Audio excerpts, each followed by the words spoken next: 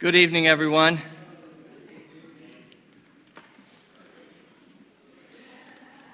If you would, please turn in your Bibles to Hebrews chapter 4.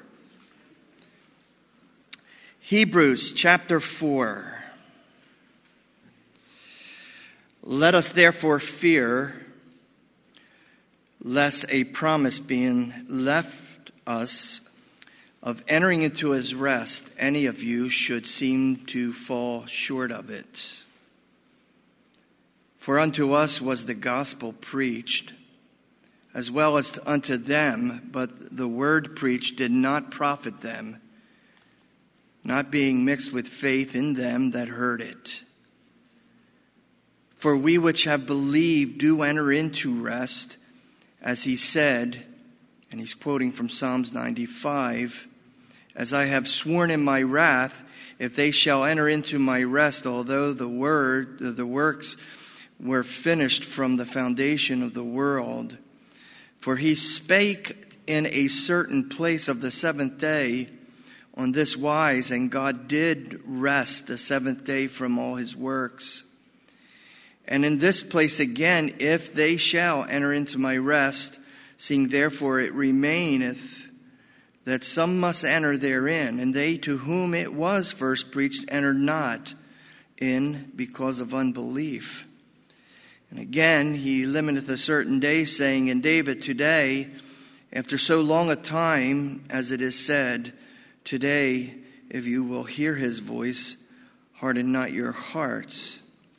For if Jesus had given them rest, then would he not afterward have spoken of another day?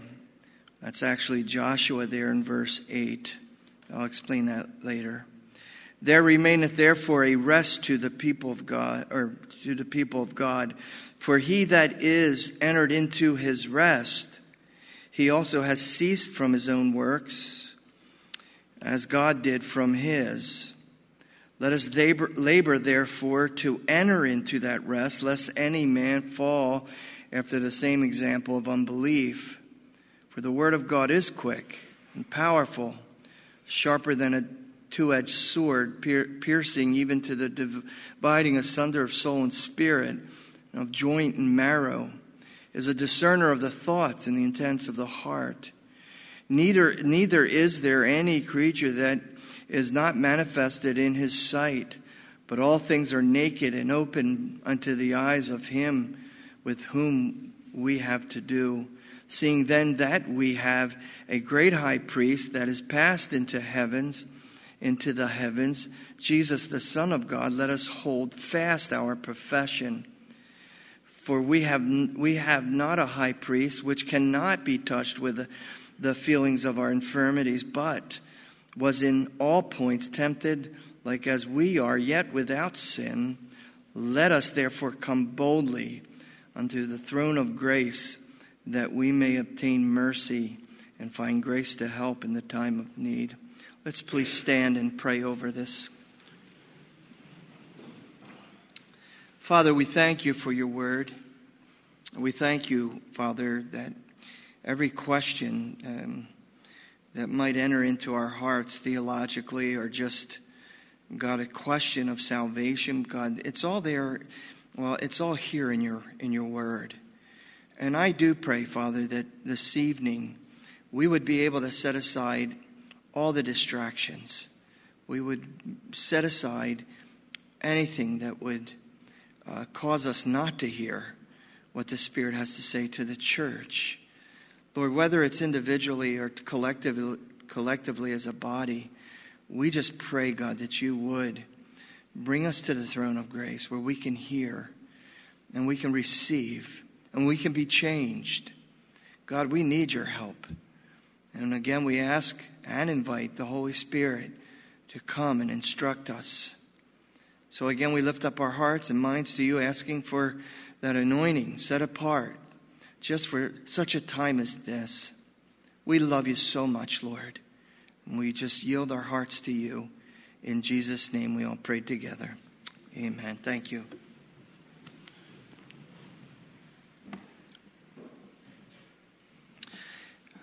Again, not to go into a real long introduction, We kind of do that every week before a study.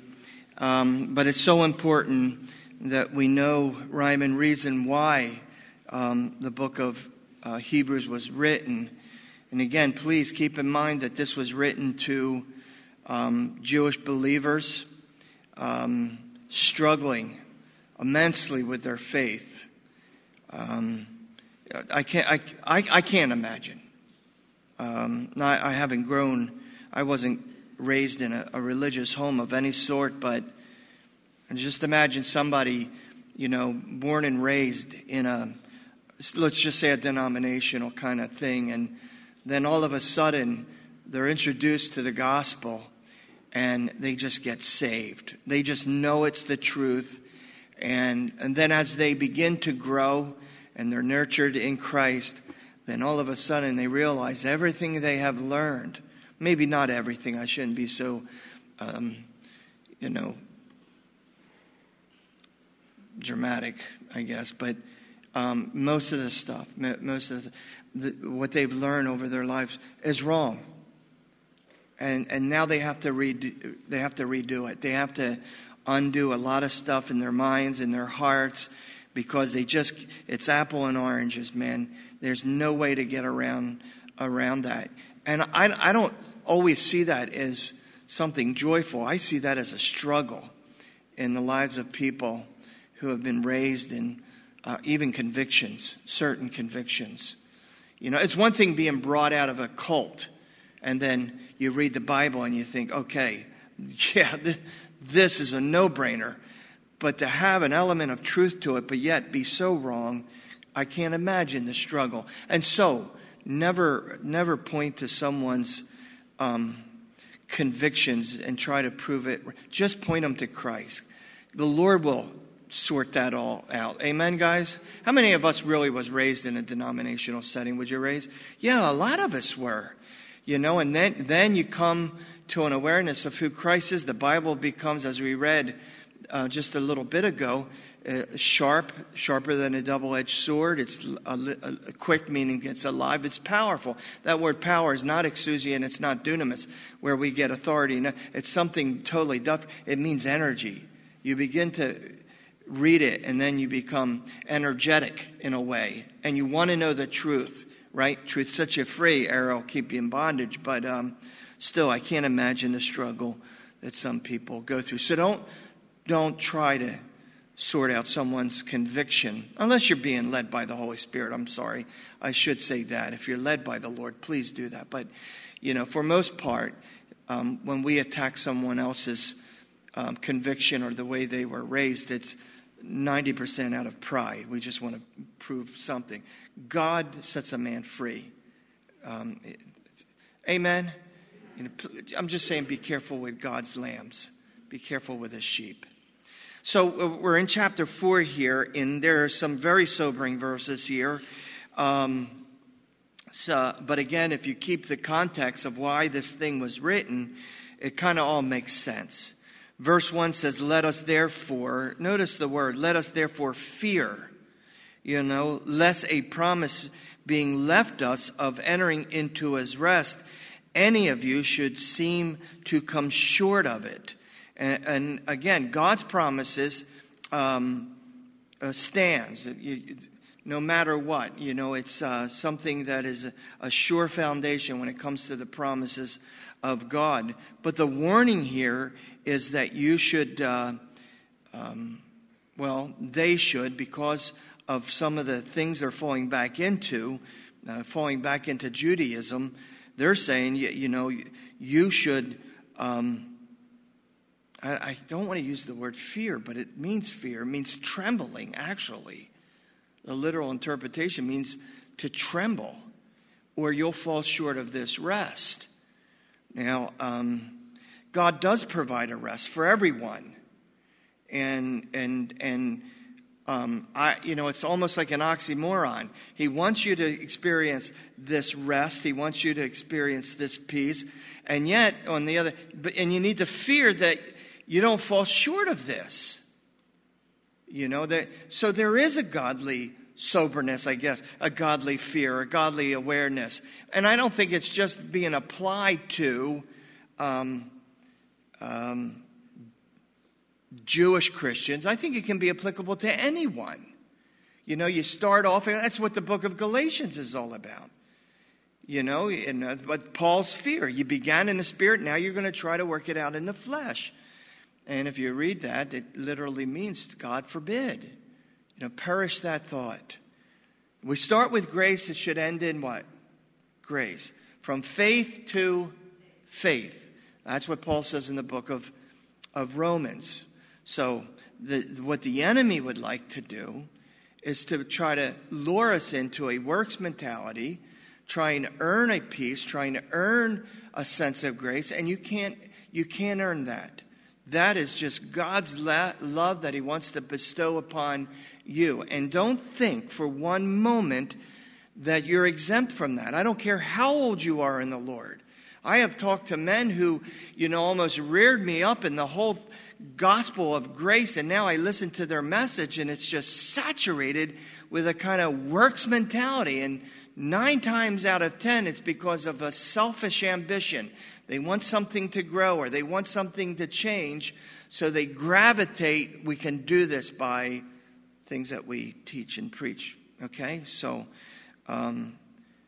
for them, because they had entered into rest, now it's being compromised because they want to go back into Judaism. What does that all mean? I don't know.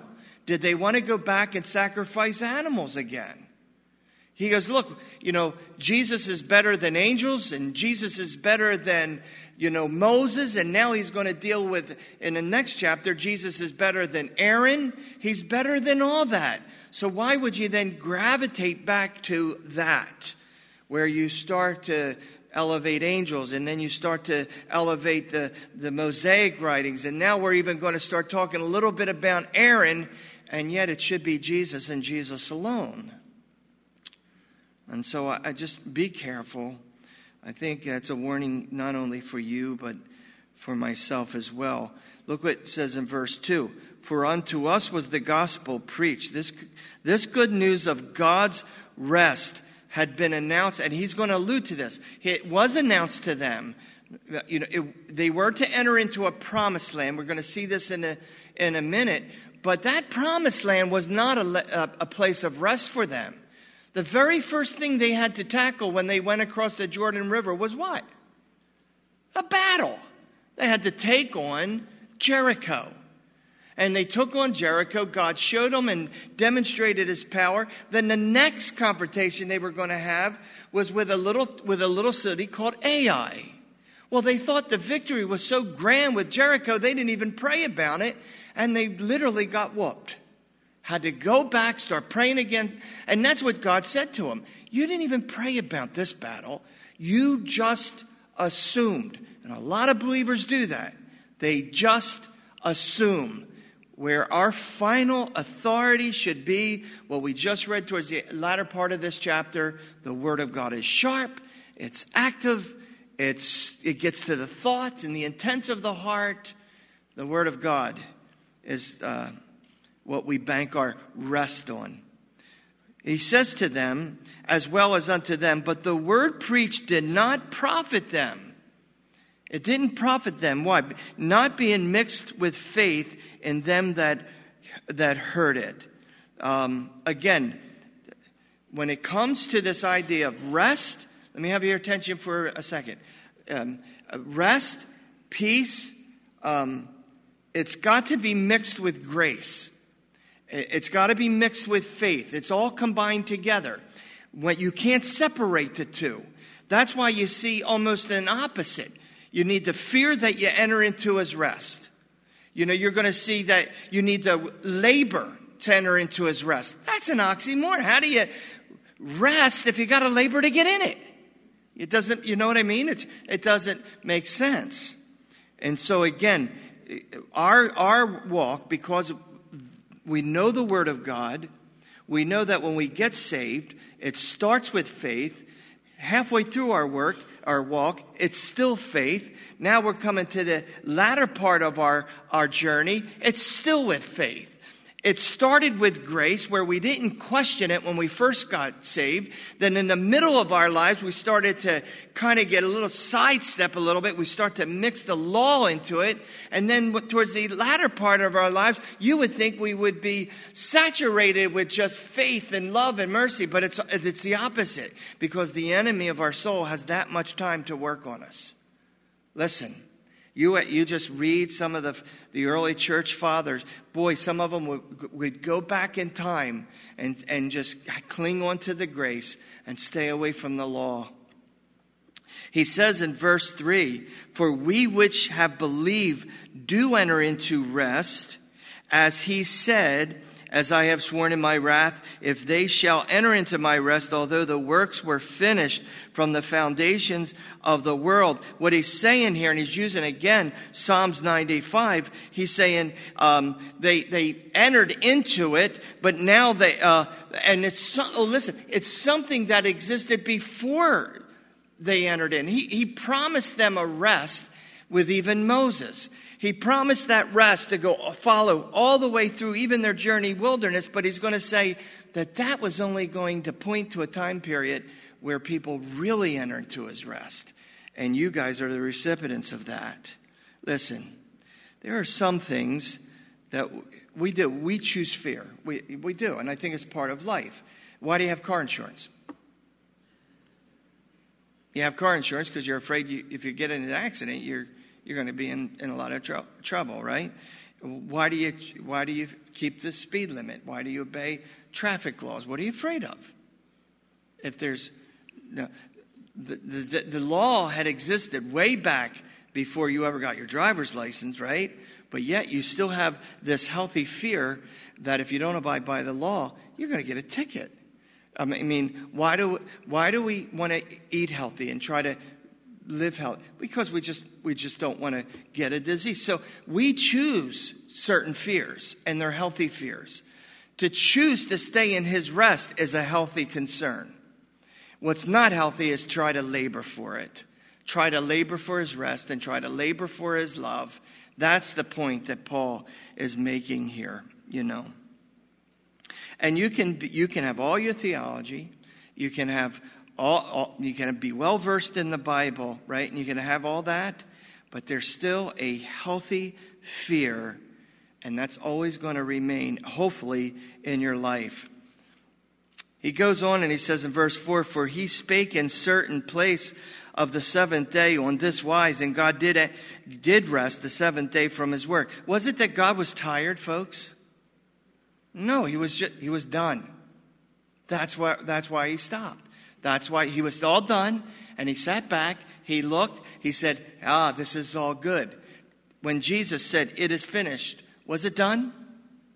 Why is it now Jesus now can sit on the right side of the Father, even as our high priest? Because it's done.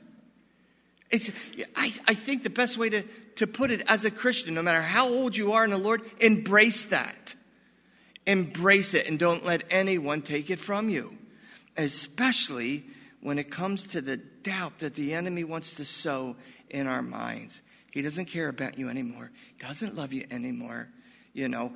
Or you better start working to earn it, you know. You got to earn this. See, they're the kind of thoughts that the enemy tries to sow in our minds. Listen, we're all going to come to a crossroad in our lives. Every one of us will. I guarantee you. I don't know how old you are in the Lord. I don't know how long you've been walking with the Lord. But there's going to always be these crossroads. And when you get there, you're going to have to make that decision. Am I going to stay in his rest? Am I going to walk in him, learn of him? He's meek and mild. Take my yoke, learn of me, right? Or are you going to venture off in your own and try to make it happen yourself? You know, I found a very interesting verse in Jeremiah chapter 6. It says this: "Thus saith the Lord, stand ye in the way." It's almost like a crossroad. "See and ask for the old paths, whether it is a good way. Walk therein, and you will find rest for your soul." Imagine Jeremiah. "But you said, we will not walk." A conscious decision that people will make. Every one of us will come to that crossroad, and you're going to have to either say, yes, I'm going to continue in faith. I'm going to continue in His grace. I'm not going to allow the enemy to tell me anything else. I am moving on that straight and narrow way. Look at verse 6 with me. Seeing therefore it remaineth that some must enter therein, and they to whom it was first preached enter not in because of unbelief. Again, remember who he's talking to. He's saying, look, the first generation that came out of Egypt, they had all these glorious promises. All you had to do is believe and trust. And the very first thing, the very first interaction, oh, Moses, you brought us out here to do what? To die. It would have been better if we had just stayed in Egypt, where we had watermelons and cucumbers. I don't even know what a leek is. That's what my old king says. Well, whatever it is. It must have been good because they thought, well, if we could only go back there. Let me tell you something. We're always going to have a crossroad in our lives. And you know what the thought's going to be? Man, the old way was better. The old way, man, I remember hanging out. Just think about our BC days. I don't know about you, but when I start to think about it, I don't want to go back there. Not for a second. And that's what he's saying. Listen, when they first heard the good news, they failed to enter into His rest. Why? Because of unbelief. Well, how does the Christian fail in unbelief? It's easy. You stop believing in the Word of God. You stop believing in the promises of God. As soon as you come to a bump in the road, right away we start to think, well, God has taken His hand off me, or God doesn't love me anymore. No, that's even more of a sign that He loves you and that He has His hand on you. A buddy of mine, Mike, he has a Calvary Chapel, he's kind of retired now. He had somebody working for the church one time, and it was one of these mega churches, and they had hired an accountant to come on full time. And he was actually with the Billy Graham Association. So they thought, good egg to put on staff and all. And so they did, not knowing the guy really didn't know what he was doing. And Mike went away for a long mission trip. He comes back, and all the money's gone. And Mike is having a breakdown. He calls his pastor up. Oh, Chuck, you don't understand. And he's crying. And Chuck goes, oh, Mike, it's just a bump in the road. I'm like, a bump in the road? And of course he survived. Of course they survived. Just like you survived. Everything we go through, every trial, every bump in the road, as it were, it's for a reason. You'll come to a crossroad and you'll have the temptation to question and doubt God. Don't let the enemy do that. You choose to stay on that path that He has given you. Well, that was a long time ago. I got saved in 1973. When did you get saved? It seems like a long time, right?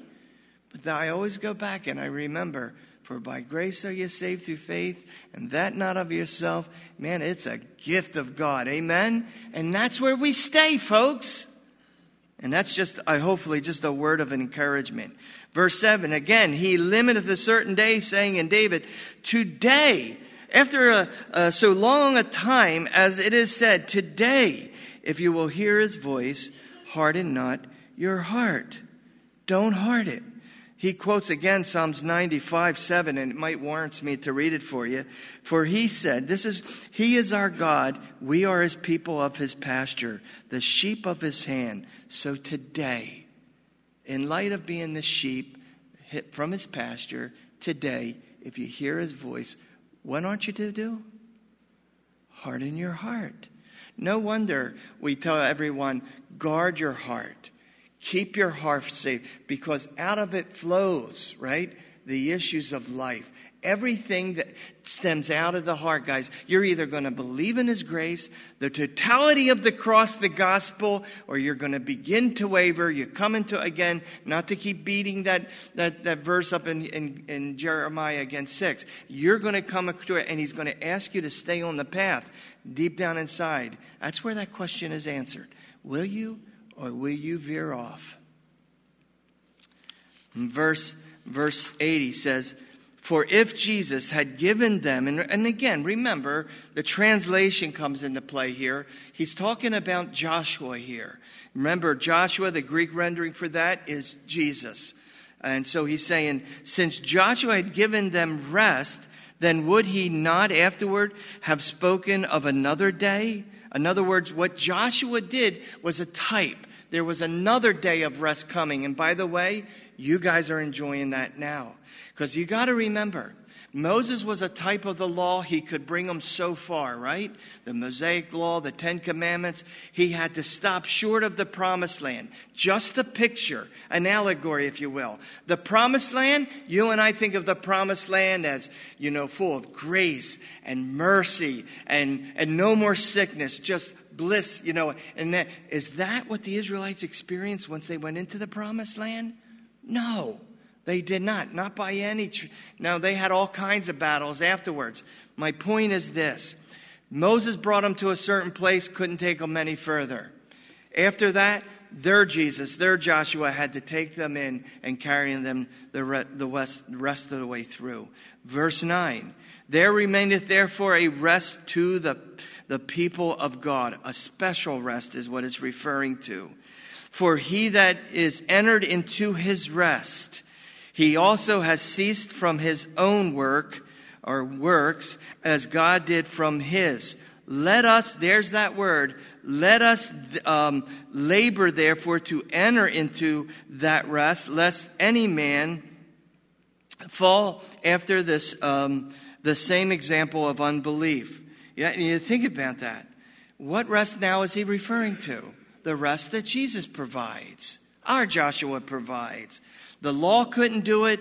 Joshua can. The promised land is the promises of God.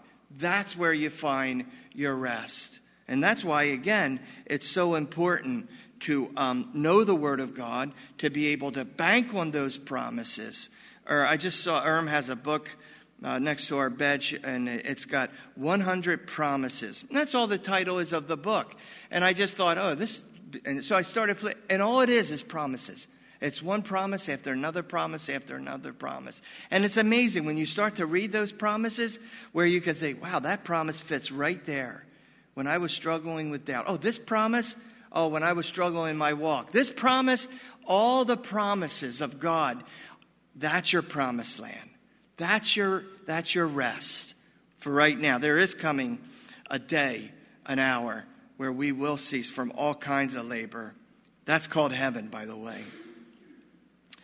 And now listen, this idea, let us labor. The word literally means to exert oneself, to endeavor, to give diligence.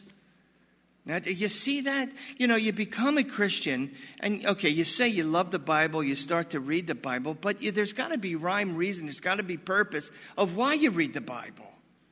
You read it. That's what a disciple is. We've been touching on that on Sunday. You want to read the Bible. You want to memorize promises. Because again, when you're at that point in your journey with the Lord and you're at that crossroad, it's that promise that's going to get you to move straight ahead and remember the old paths and just keep plowing ahead. Peter said something like this. Wherefore, the rather, brethren, give diligence. Same Greek word. To endeavor, to exert oneself. Yeah, there is a rest. All the promises are rest. But it seems like it takes an effort on the believer's part to know the promises of God. So when you do enter into the bumps on the road, as it were, you stay straight. You stay straight. Verse 12. For the word of God is quick. And it's powerful, or it's alive, and it's powerful. Sharper than any two-edged sword, piercing even to the dividing asunder of soul and spirit, the joints, the marrow. It is a discerner of the thoughts and the intent of the heart. Let's stop here for just a second. The Word of God. I think, by the way, in verse 13 where it says, neither is there any creature that is not manifested in his sight, it's in reference, the language seems to indicate, it's a reference to the Word of God. And of course, that takes us back to John chapter 1. In the beginning was the Word, and the Word was God, and the Word was... Remember that verse in John chapter 1:1. Then in verse 14, it also calls him the Word of God. And then when you read the book of Revelation, as he's coming back, there's things written on his thigh. And one of those things is the Word of God. Jesus is that Word. And the Word of God, the Logos. The Word of God is quick. It's alive. That's why it has so much... it has an effect on your life. You know, listen, maybe this should be a warning for all of us. If you're reading the Bible, you're doing your devotion, and it's sort of like flatlined, there's no life, I would tap the brakes a little bit and say, why isn't this alive to me right now? Holy Spirit, make it alive to me. The Bible is something that's alive, and it's quick. It wants to deal even with the thoughts and the intent of our hearts. Not theology. Theology is good to have. I think we should all have a conviction. But it's this living word that is alive, or as my old king, it is quick and it is powerful. Again, that word power isn't authority. Did you ever hear somebody say, by the authority that I have in the Word of God? Well, you do have authority, but that's not what this verse means. Or by the power, the dunamis of the Word of God. Well, I believe the Word of God is powerful, but that's not what this word means either. It literally means energetic.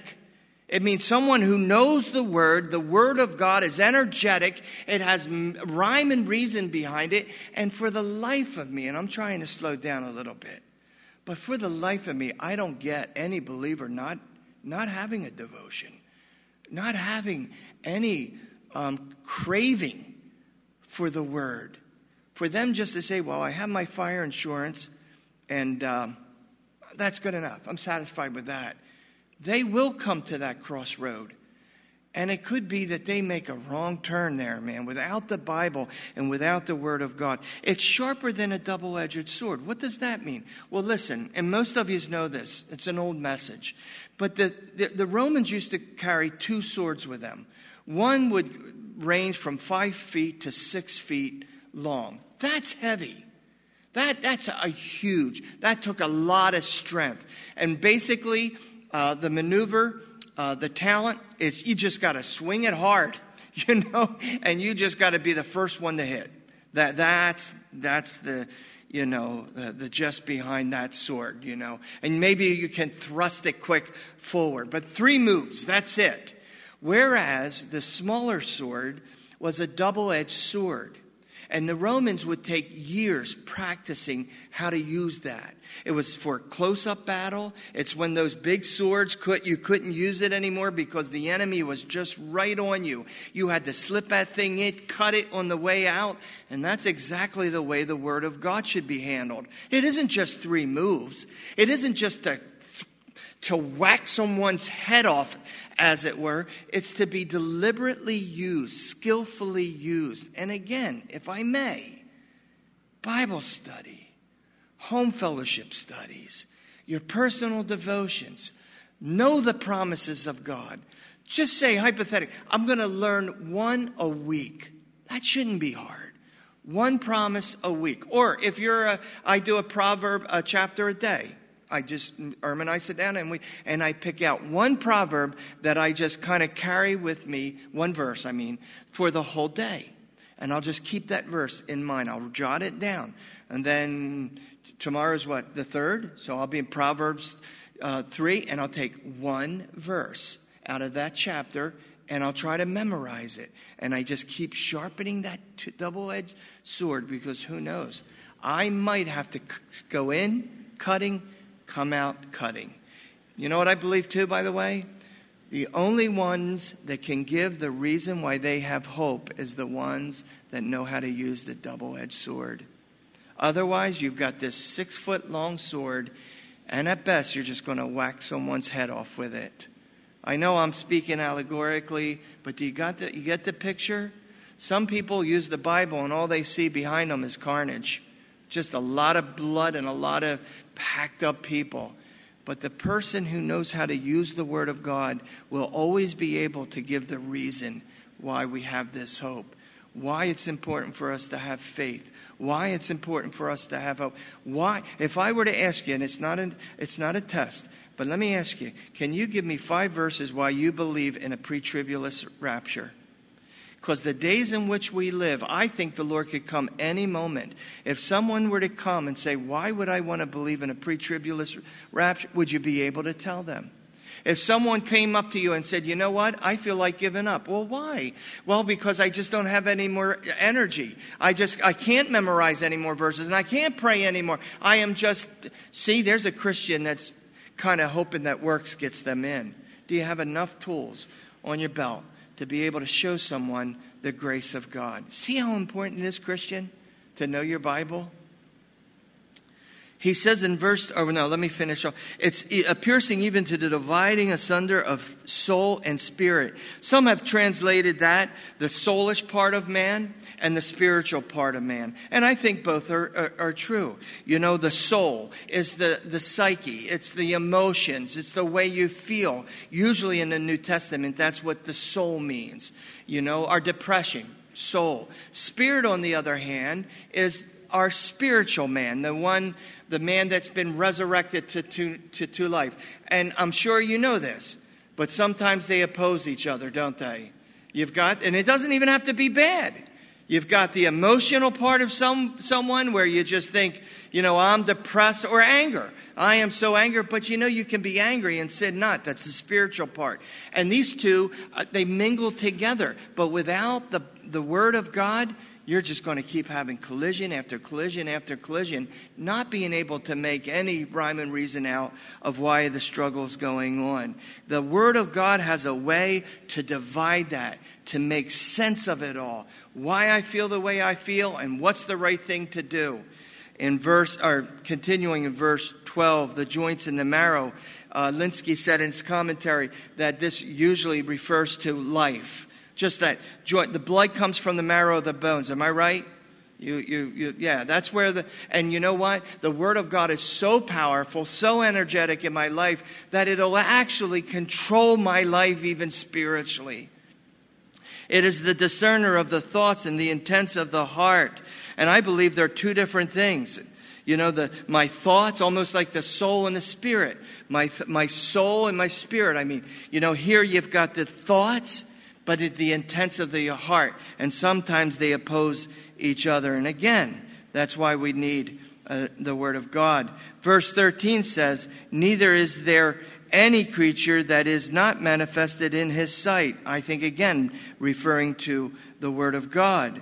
But all things are naked and open unto the eyes of Him with whom we have to do. Everything is exposed before Him. And again, that is the problem with the legalist. That's the problem with these Jewish Christians trying to go back into Judaism and making sacrifice for their sin, atonement for their sin through a sacrificial animal. This verse, literally, who are you kidding? Everything is exposed before God. I mean, you can hide something from your mate. You can hide something from your best friend. You can look like the greatest things in sliced bread. I don't know. But God says everything is open before Him. In fact, this is something kind of weird. That word open literally means, it's a Greek word. When the priest would cut the throat of a lamb, they would open it up so it would bleed out. That's the word he's using here. That everything is open before Him. And it also means that we are completely vulnerable to Him. Maybe not to man, but when it comes to God, everything is naked and open unto His eyes. Verse 14. Seeing then we have a great high priest. Now this thought of the high priest is going to go all the way into chapter 5. You know, so again, he is trying to show these readers here, whoever this author is, And someone keeps asking me, well, do you think it's Paul, or do you think, who cares who it is? The Holy Spirit wrote it, amen? I mean, I'm not trying to be like Mr. Super Spiritual here, but I'll tell you, every time I think I get it, like, oh no, this is Pauline, something else I read, and then it's not Pauline. So I think if the Holy Spirit wanted us to know who really wrote this epistle, he would have said, hey, this is Paul, an apostle of Jesus Christ, not by the will of man or men, but by the will of God, so on and so on. But again, see, we have a high priest. This author is trying to show them that everything they're gravitating back to, they're going back. They're going the wrong way. They're going back to Moses, and they're going back to the sacrificial system, and they're going back to Aaron now, and he's going to bring it up that our high priest trumps all that. He's greater than all that. And he says one of the reasons is, look at what it says there in verse 14. Seeing then that we have a great high priest that is passed into the heavens, Jesus, the Son of God, let us hold fast. That word to hold fast literally means a death grip.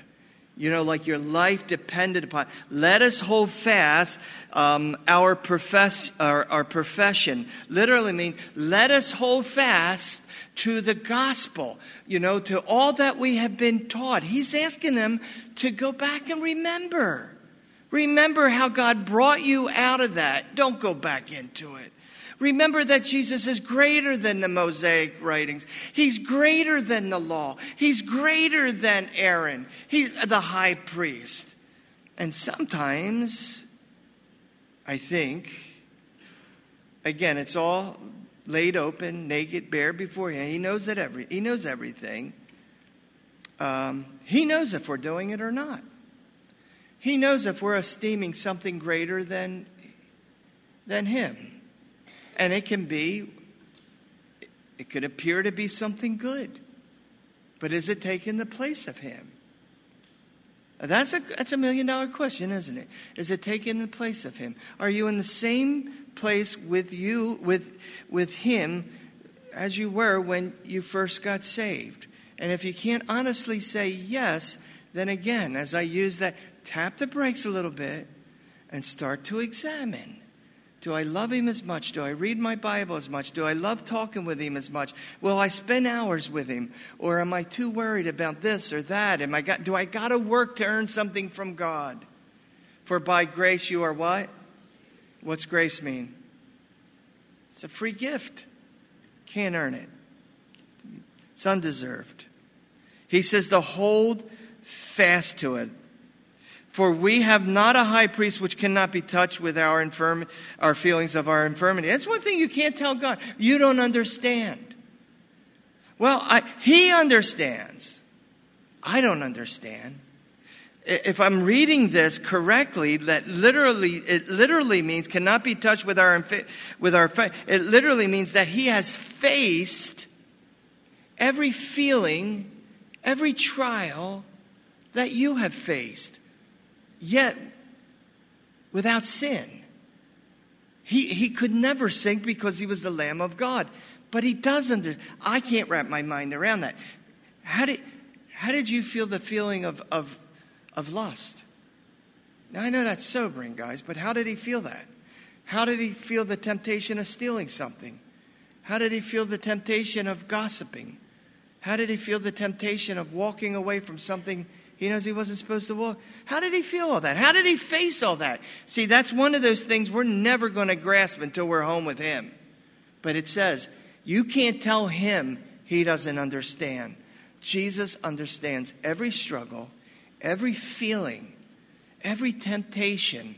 And with that, he has made a way for us to escape. He says this, but was in all points tempted, like as we are, yet without sin. So the lust of the flesh, the lust of the eyes. Now those two I kind of can put to the side. But the pride of life, that our Jesus experienced pride. He understands what it means to be faced with that. See, that's why we have such a great high priest, because he can sympathize. He almost has empathy. There's not one thing that you guys are going through right now where if it requires weeping, he's weeping. If it requires laughing, he's laughing with you. If it requires fighting the fight, he understands it. He understands what it means to be depressed. He understands what it means to have anxiety. He even understands what it feels like that he wants to quit. If there's any other way, God, let this cup pass from me. Say you understand that, and I would challenge you that God himself would look for a way to escape this, to take my sin on him. He wanted out. He wanted to quit. We'll fail. We'll quit people. We will. We'll drop people on a dime, but he will never do that to anyone. But he still knows what it feels like. Tell me that doesn't cause you to just fall in love with him more. Where you can take everything to him and say, I know you understand this, and then would you forgive me? He is our great high priest, always making intercessions for us daily. I love him. I so love him. He understands when I want to resign. He understands when I want to walk away. He understands when I'm having a great time. Today was a great day out there in the woods, out there just having a hoot with him. He understands that. And there's always going to be a crossroad to where I want to either look left or right, and I'm going to have that temptation to bolt. But there's no option. He'll keep us. Amen, guys? So let us therefore come boldly unto the throne of grace. That word boldly literally means that we can come with confidence. You know, I hear some people pray and, they're questioning whether they deserve to come to God. Lord, I remember hearing this really young guy, Lord, it's, I forget his name. I'll just use, Lord, it's Bradley again. I don't know if you want to hear me or not, but, of course he wants to hear us. He wants us to come to the throne of God boldly, with confidence, knowing that there isn't anything you're going through that he doesn't understand. He welcomes that. And we can come just as we are. Give me a fat amen. Come on, guys. Let us come boldly to the throne of God, that we may what? Obtain mercy. That word may, as like you might, bad translation. Literally it means there you will receive. There's no question on his part. You will receive it. You got to get there. Well, what would stop me, Har? And again, I feel like a broken record. That crossroad that I talked to you a minute ago about. You come to that crossroad, you start to think God doesn't love me anymore. God doesn't care. I've kind of forfeited my calling. God doesn't want to have it. That's that crossroad. And he doesn't want you to veer off. He wants you to stay straight ahead, plugging on, keeping your eyes on the promises of God, because that is the promised land for right now. And that's where we enjoy the milk and honey, the sweetness of God, because we know the promises of God, and you grow in those promises. So every time the enemy comes and starts to create or doubt, and the word of God, the sharp word of God, comes and just cuts those things into pieces. That we will obtain mercy and find what? Grace to help in the time of need. There's two different things there, right? Mercy and grace. And we need both. Literally the language shows that there's two different things here. Mercy and grace. Mercy, man. Mercy is when I don't get what I deserve. You deserve eternal judgment. You're not going to hell because of your Savior. Amen, guys? That's mercy. But when God begins to bestow and begins to lavish His grace and the gifts of God and the Word of God, you begin to get a hunger for God's Word, and you have one of those days. That's grace. It began in grace. It's going to finish in grace. It began with faith. It finishes in faith. From the day you got saved, even daily, from when you woke up this morning, let us come boldly. I don't dare go into chapter 5.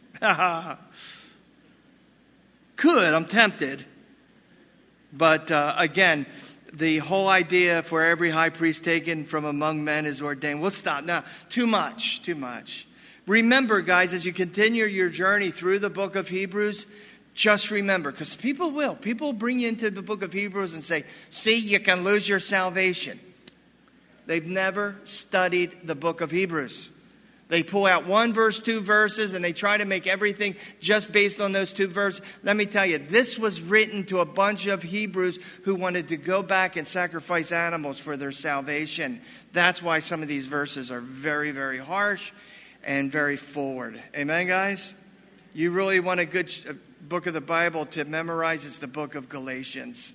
Let's stand together. Let's pray together as Greg's getting ready. Lord, we thank you so much for your word. And we thank you so much for grace and mercy, Lord. And in the same hand, we have to endeavor to enter into that rest. Endeavor to read the word, to memorize the word. As it were, to claim the word. In certain circumstances, God, that like you would use the word when the enemy tempted you. Turn these stones into bread. For it is written, man shall not live by bread alone. Kneel down and worship me, for it is written, man, worship the Lord thy God and only the Lord thy God. God, you use the word, and ought not we to use the word? I pray, Father, that you will increase our hunger, Father, for daily Bible, God, where we can sit and memorize scriptures and as it were, sharpen that double-edged sword and skillfully be able to use it, Lord. We commit our hearts to you, our minds to you, God. Keep us, God, on that path. And whenever those crossroads come up, Lord, our eyes would be fastened, fixed on the author and the finisher of our race, Lord. We love you so much, God, and commit our hearts to you. It's in Jesus' name we pray together. Amen.